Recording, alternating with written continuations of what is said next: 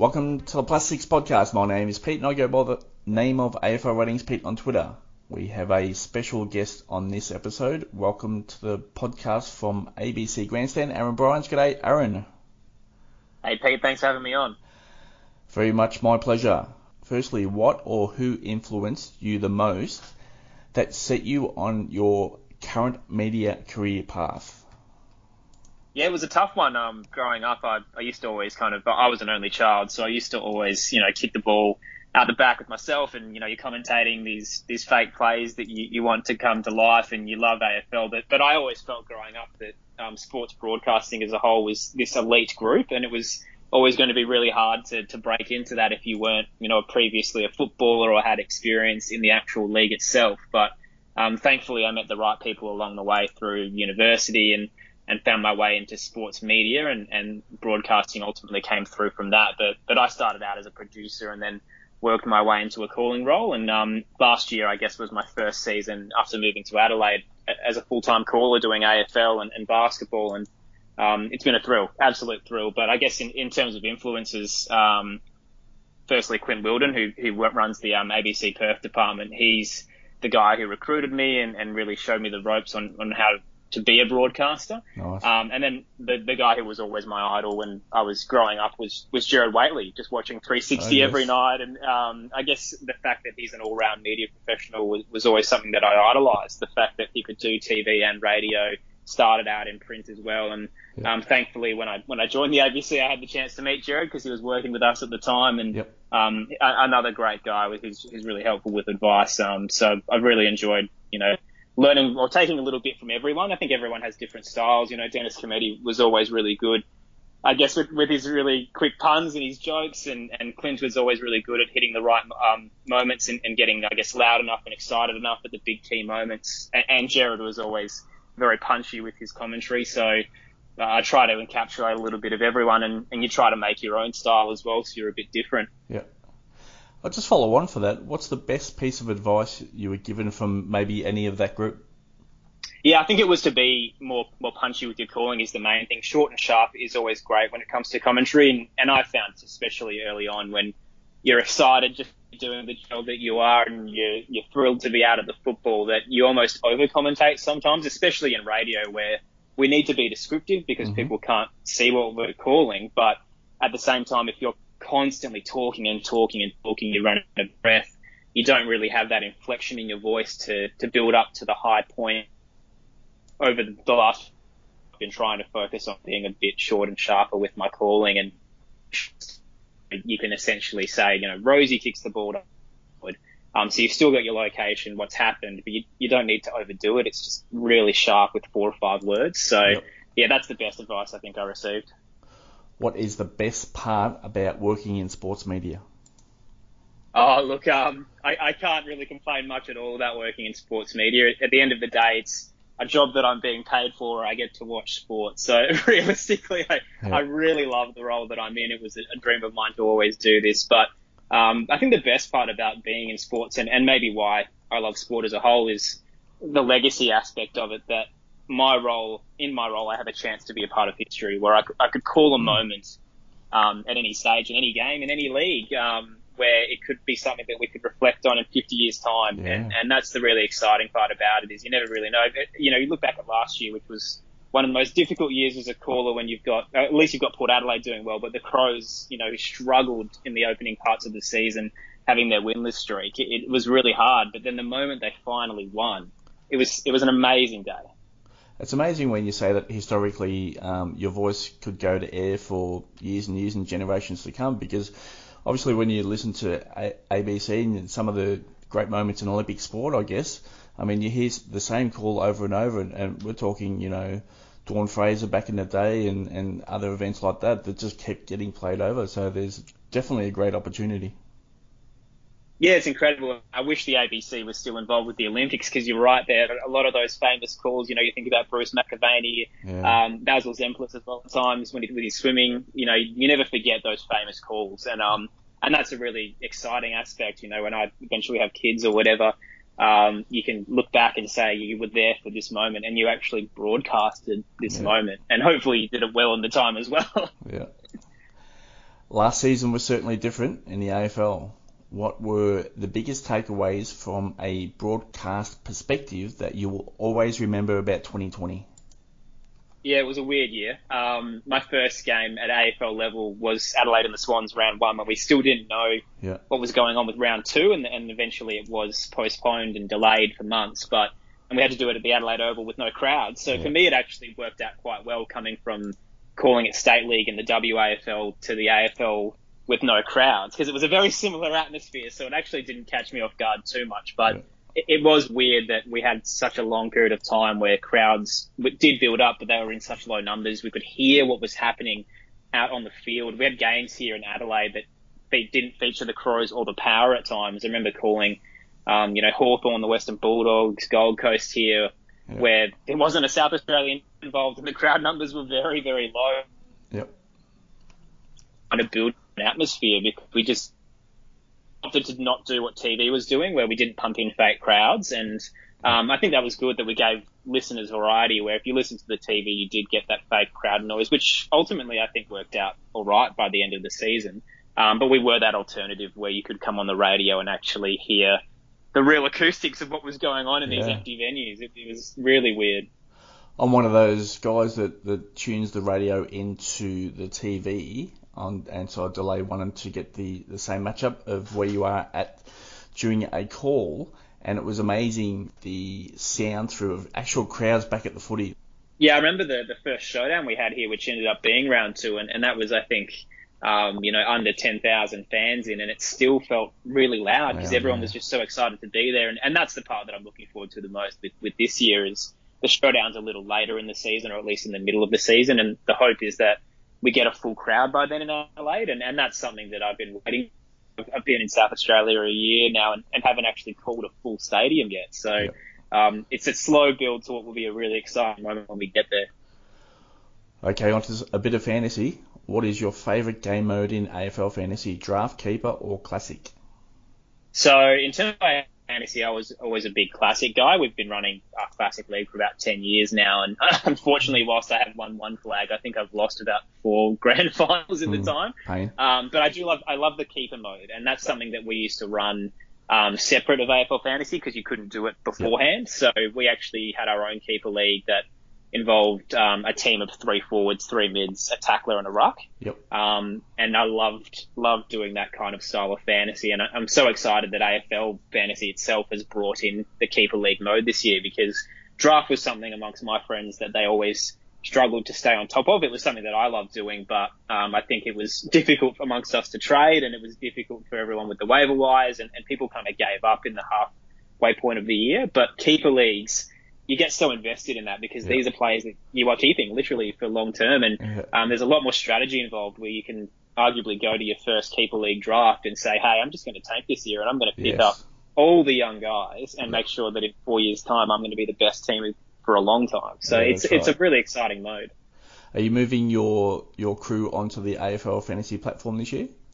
We aren't, just because the scoring is a bit different. So our tacklers are literally, 4 points per tackle. Our ruckmen are hit-outs and marks. So it's a little bit different. And I think we like the old school spreadsheet, which is now moved to the Google spreadsheet. But it's still a bit more traditional, where we kind of put our own scores in, and there's that exciting factor of it where we kind of run the league. But we're going to have our own AFL Fantasy Keeper that'll be separate of that original one. So interesting. Plenty of modes. And your draft order is finishing last is drafting first? Yes, Snake is definitely the way that we'll go for certain. And I'm not sure where I'd like to be in terms of, I guess it depends on how many teams you have in your league, because if you do pick one and you have a bigger league, it could actually cost you long term. Yeah. Do you have a bias when selecting players in fantasy, or keep an open mind for all? So I never bias when it came to selecting players in AFL Fantasy. Generally, I had an ever again list, which included some familiar names like Patrick Cripps and Angus Brayshaw, but I was always fairly, I guess I revolved around what the statistics and based on who was the money that I had. But it's funny, now that I'm in South Australia and I'm actually calling the Crows and the Power, and you get to be involved in those clubs a little bit more in depth, and you know the players you know, the game plan and what they're hoping to achieve long term. Yep. I do find myself picking some more of those guys up a little bit more. So my eye does go to someone like Connor Rosie this year. And, you know, you struggle to try and fit them into your team when, you know, maybe beforehand you wouldn't have put them in because you get excited about what this club has planned for this player and you hope that translates to actually some good stats, but you never really know when it comes to fantasy sometimes. Okay, on to your location. You've recently moved to Adelaide. How do you compare the two-team town of Perth to Adelaide? Yeah, very similar in terms of how the states run their football. So you've got, you know, West Coast in WA is the powerhouse of that state. Adelaide here is the powerhouse. But that being said, I think Port probably have a bigger presence in South Australia than Fremantle might have done in WA under Ross Lyon. I think with Justin Longmuir there, they're starting to get out a little bit more, but previously with Ross, I think their media was a bit more limited. Yeah, so Fremantle are starting to get a bit more awareness after the years under Ross, but I think in Adelaide, it's still very parochial here, similar to WA. I've found, being a Richmond supporter in WA, that you know, West Coast was very hard to get involved with. The West Coast fans are so passionate about their team, and it's you're for us or you're against us. Fremantle sometimes were a bit more friendly. In Adelaide, it's both. Both are just very passionate about their sides. If you say anything negative about them, you've got to make sure you explain it properly, otherwise you're in a bit of trouble. I've found at times that, you know, listeners, if you're talking about one team too much than the other, they'll text in to let you know that you're being a bit too biased towards one. They love their sides in Adelaide, and that's what a two-team town is all about, realistically. In Melbourne, where it's a bit more separated, you know, the clubs are desperate for media and they'll happily give you players left, right, and centre. I think in two-team towns where everyone is invested in a limited number of clubs and they get the coverage that they want without having to try too hard. Everyone just wants to know what's going on with those, and the journalists and the broadcasters who know what's going on inside the four walls, that little bit of a date, I guess. Okay, onto a little bit of footy, onto Adelaide. It would have been difficult for first-year coach Matthew Nicks to implement a new game plan with restricted training last year. Do you expect more cohesion in 2021? Yeah, 100%. I think from conversations we've had with Matthew Nicks and even Adam Kelly, they were basically just caught out at the start of last year. The start of last year, where Matthew Nicks comes in as a new coach. You've got a playing group that probably wasn't going to play finals regardless because they were just coming off a high of the last couple of years where they'd made the grand final and they were still competitive around 18, 19. They were rebuilding, and all they could do in that time frame because of the limited training was essentially theory. They had 8 guys coming in, they'd do their training session, they'd leave, and another 8 would come in. There was no cohesion, as you touched on. And then we found around the middle of the year, it was round 15 when they finally defeated Hawthorn and had their first win. That was around the time where full training had recommenced. So they started to actually apply that theory on field, whereas the first half of the season, they just had no idea what they were doing. They knew the game plan, but they just couldn't implement it. So the hope is now that they've had a full pre-season, they can actually put everything together, the game plan that Nicks originally had, and they can start, you know, winning some more games. The other thing as well, I guess, with Adelaide is they completely changed their assistant coaching ranks. And I'm a big fan of assistant coaches. I feel like premiership teams aren't just built on a head coach. You need to have guys beneath them, and we saw that with Richmond, you know, the past few years, that they've just had a really solid lineup of assistant coaches. And for Matthew Nicks, he's grabbed guys from all different clubs this off-season. You've got Van Berlo from West Coast, Burns from Hawthorn. It's going to be a ton of experience coming in, and the hope is that makes them a bit more competitive. I still don't see Adelaide as a finals-bound team, but I think that the potential is there for them to improve dramatically. Just back onto the later in the year last year, I've mentioned it on the Plus Six podcast previously, and the numbers definitely reflect this. It wasn't until later in the season in 2020 that the disposable numbers started to increase and started to become a lot more consistent. So from an Adelaide perspective, I expect them to be quite a high disposable type team. Matthew Nicks coming from the Giants, where they were also a high disposable team, I would expect a similar type game style of holding onto the ball where possible, and those high disposal numbers to come. So yeah, just back onto it. Last year, the numbers late in the season did start to spike. Yeah, it's funny you mentioned Matthew Nix's time at the Giants because I guess the way that we perceive Adelaide here in South Australia is their game plan is very similar to the Giants and Geelong. There's only like minor changes amongst them, but that being said, Adelaide is, has a similar game plan. It's just how they implement it, and they need time as a group to come together and do that well. But you're right, the back end of the season after the first half where they were ranked 18th in the majority of categories, they actually boosted themselves to top 10 in most. So they're going to have more possessions. They're going to be faster with the ball. Hopefully their inside 50 entries are a little better because they really struggle with that. But the talent is there for sure. Jackson Hately will be a popular fantasy target at round 1. How interested are you? So I'm a bit hesitant on Jackson Hately. I think his time at the Giants showed as a big body midfielder, he wasn't getting the opportunities he should have, and he's got a ton of talent, reads the play really well. A 10 centre bounce last year was limiting his opportunities. As a result, he's sitting with a really good break even right now in terms of AFL Fantasy. He's at 64, and realistically, you'd think if he was playing full-time mid-minutes, he'd comfortably pass that. But my issue is the rumblings from the club are that he probably isn't a starting midfielder right now. He hasn't done enough in the pre-season to surpass the likes of a Ben Keys or a Harry Schonberg. I still think he makes the 22 and comes off the bench, but I'm not sure and coming off the bench means he'll play in the mid anyway, but I'm not sure if he's a starter in the middle round 1. And that's also, you've got Rory Laird coming in as well, which I'm sure we'll touch on later, but I just think Jackson's role probably doesn't mean he's going to be pushing, 90, 100. But there's no reason why he couldn't make 70, 80. And at a break even of 64, he's still going to make money. I'm just not sure if where there's a lot of mid options or at least lower price mid options this year. I'm not sure where he fits into my team right now, but I completely understand why so many people would put him in. Yeah, I had him in initially, had him out. Now he's back in for me. And my reasoning is that when you look at the centre bounce group, it's going to be Matt Crouch, Rory Sloane, and you're going to have Rory Laird there, who did put up enormous numbers last year. So Hately's got to come in there somewhere. I don't think he hits the top 2, and I think Laird's in before him, so he's probably going to come in at number 4, and therefore you start to project how much upside there is in his price to start with at round 1. Yeah, it's tough because, as I touched on, Ben Keys is involved there as well. I really like.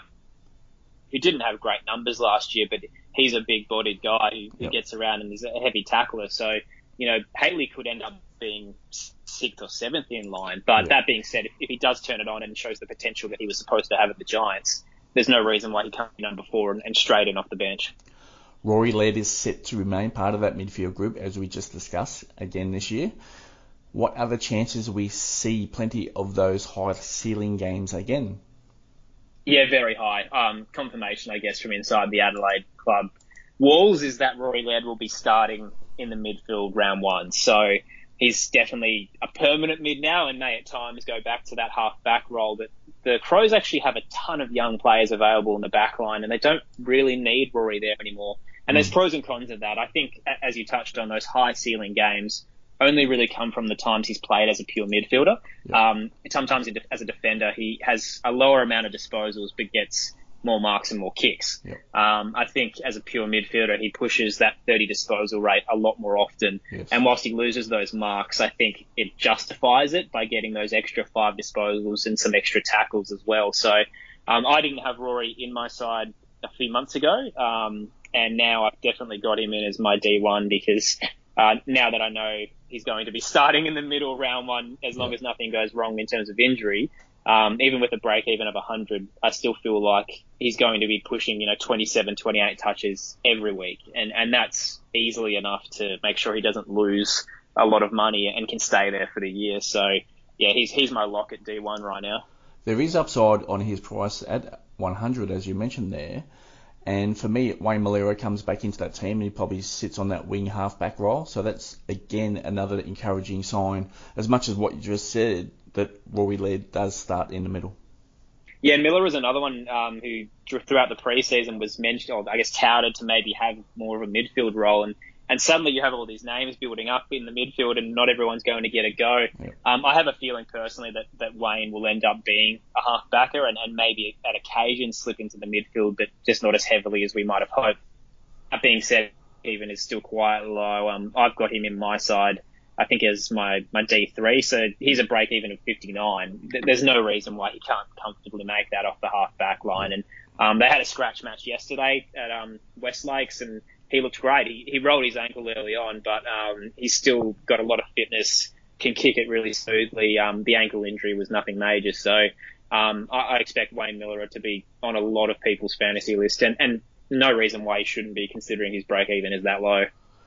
Do you think Riley O'Brien can join the elite group at the ruck position?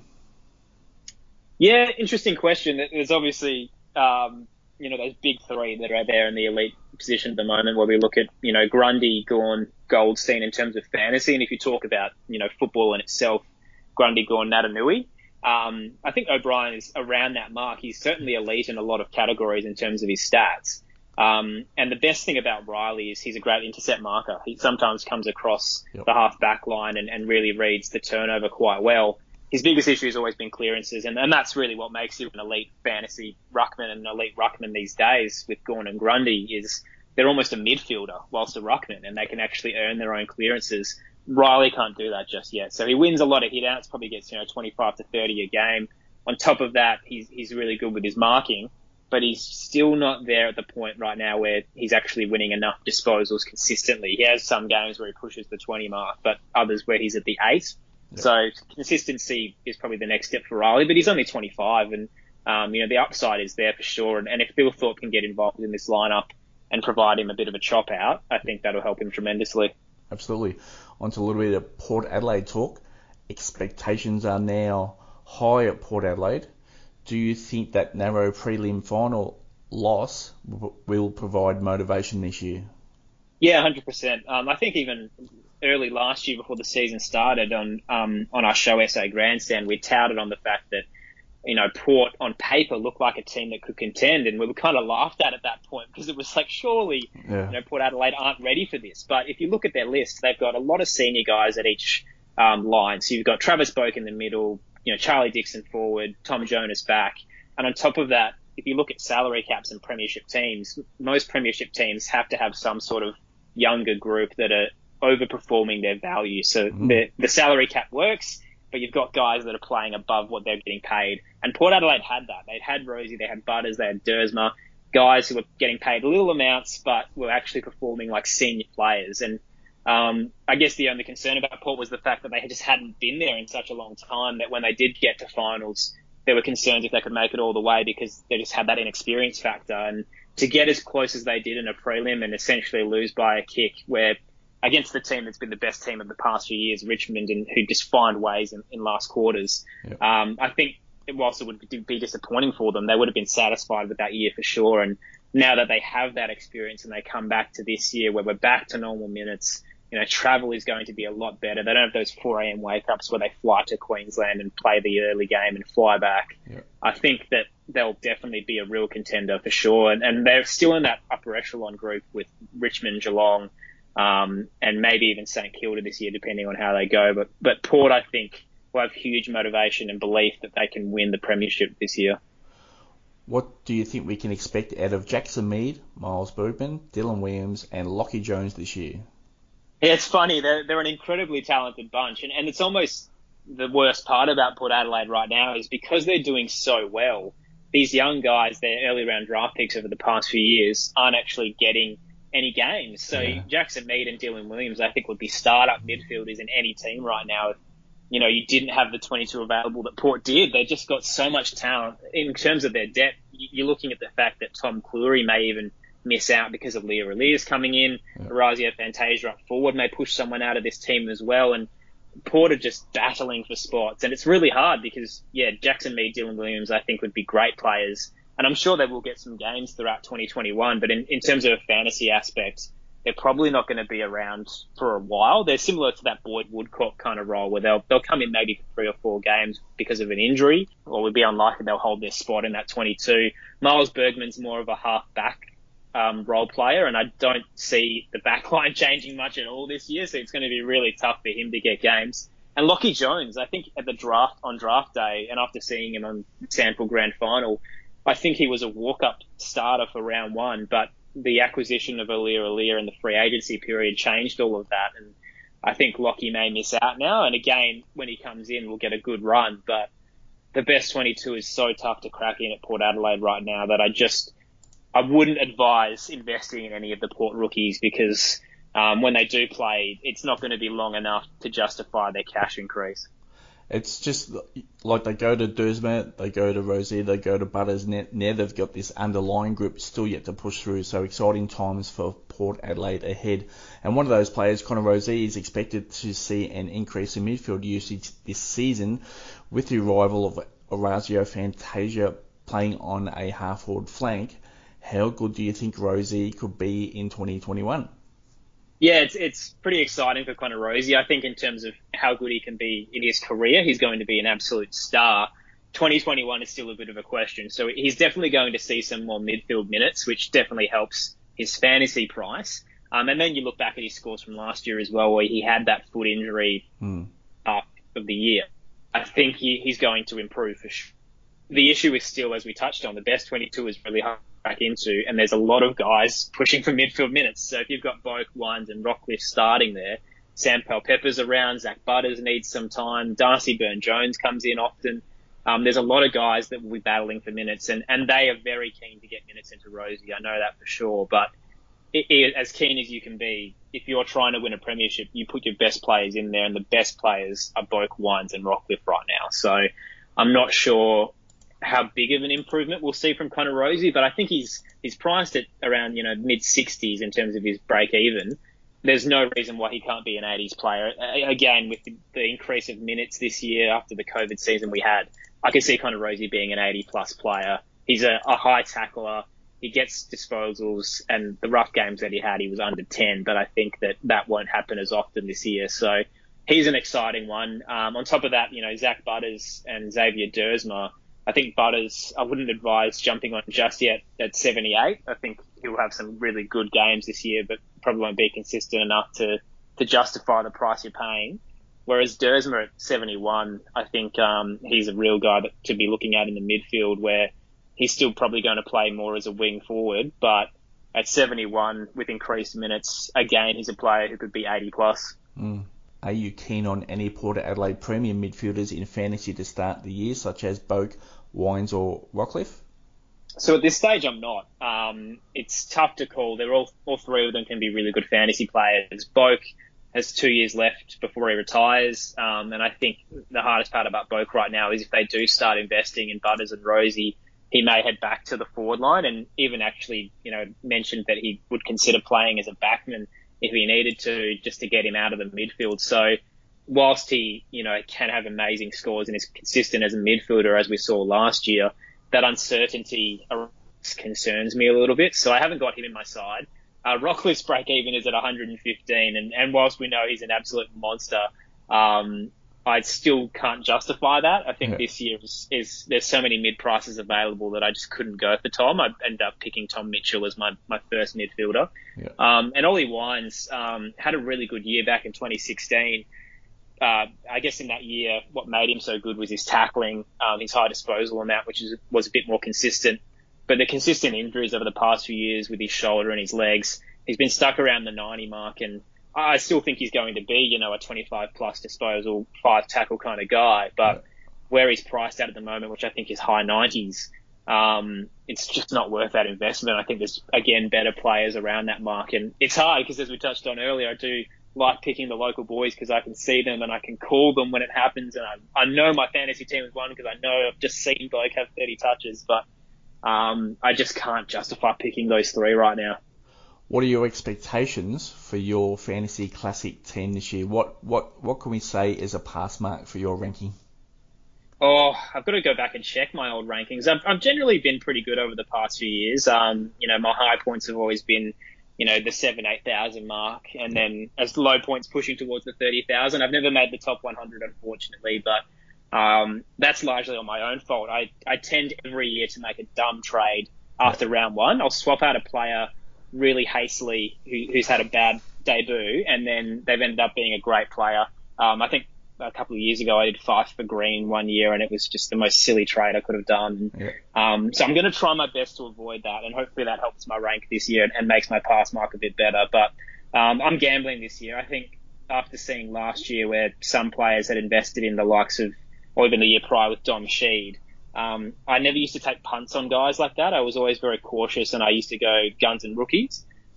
This year I'm going to try and actually go for it all, because I feel like to be a winner in AFL Fantasy, to do what Mora's Magic has done over the past few years, you've really got to take those gambles and those investments.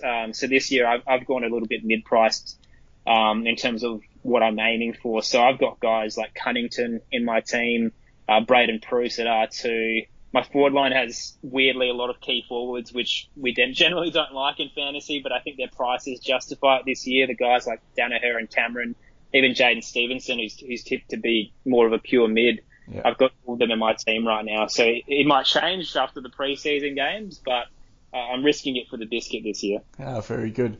It's really interesting with the AFL Fantasy Classic game. There's so much overlap. You have to be very strategic in which positions and which players you really take on. So for me, I'm really big on ownership, and if you can put any holes in a particular player that has high ownership, especially prior to round one, I think you just got to take on the field at that stage. So I think they're the ones that, at least for me, that you can generally target, that you might be able to find a good edge. Yeah, it's hard getting, I guess, pod players that, you want good performing players that not everyone has, so they can actually win you games. And it's so rare to find players like that, because, good fantasy players, everyone wants them. But there are some floating around, especially in the premium aspect this year. I've actually got Andrew Gaff in my side.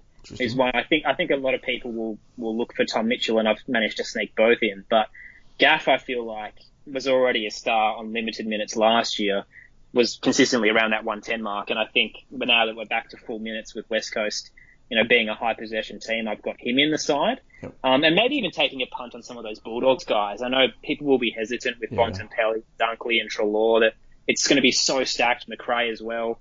But, Treloar has consistently been a good player. And I think, we thought that with Geelong and even West Coast when they brought Tim Kelly, that, there's too many midfielders here. My guy's not going to get enough of the ball, so I shouldn't pick him.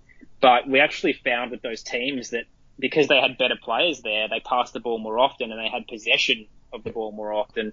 I feel like the Western Bulldogs are going to be like that, where they've got so many guys that they will control the ball, which means more marks, which means more possessions. So even though you've got guys sharing it, I still think Treloar's going to have 25 plus touches every game. So you could get a sneaky, Bulldogs player that not everyone is jumping on, and they could be the real pod this year.